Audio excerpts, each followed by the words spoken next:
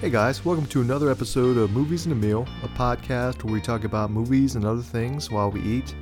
I'm your co-host Ben, and in this TV Talk episode, you're going to hear Keith talk about the return of Futurama. So sit back, and here's Keith.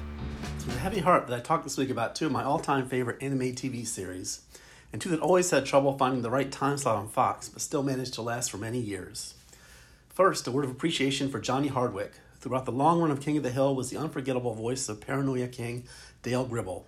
He died recently at just age 64, but main focus today is on Futurama, long the bastard stepchild of sorts of Simpsons creator Matt Groening, that still managed to survive for a rather amazing 10 seasons over 2 networks in the initial run, and is now even more amazingly back for a new one on Hulu that's now 4 episodes in. And the news is good with this reboot, because it feels as fresh as ever. Groening and co-creator David X. Cohen are both back, so the scripts are as wickedly sharp as ever. And so are all the top voice talents, led by Billy West and Katie Seagal, and joined as always by John DiMaggio, Tress MacNeille, Phil Lamar, and Lauren Tom. They all sound as perfect as ever. Like I said, the best compliment you can give these new episodes of Futurama is that it's like no time had elapsed at all. The jokes are more contemporary, focusing on streaming addiction and the collapse of Bitcoin, among other topics so far.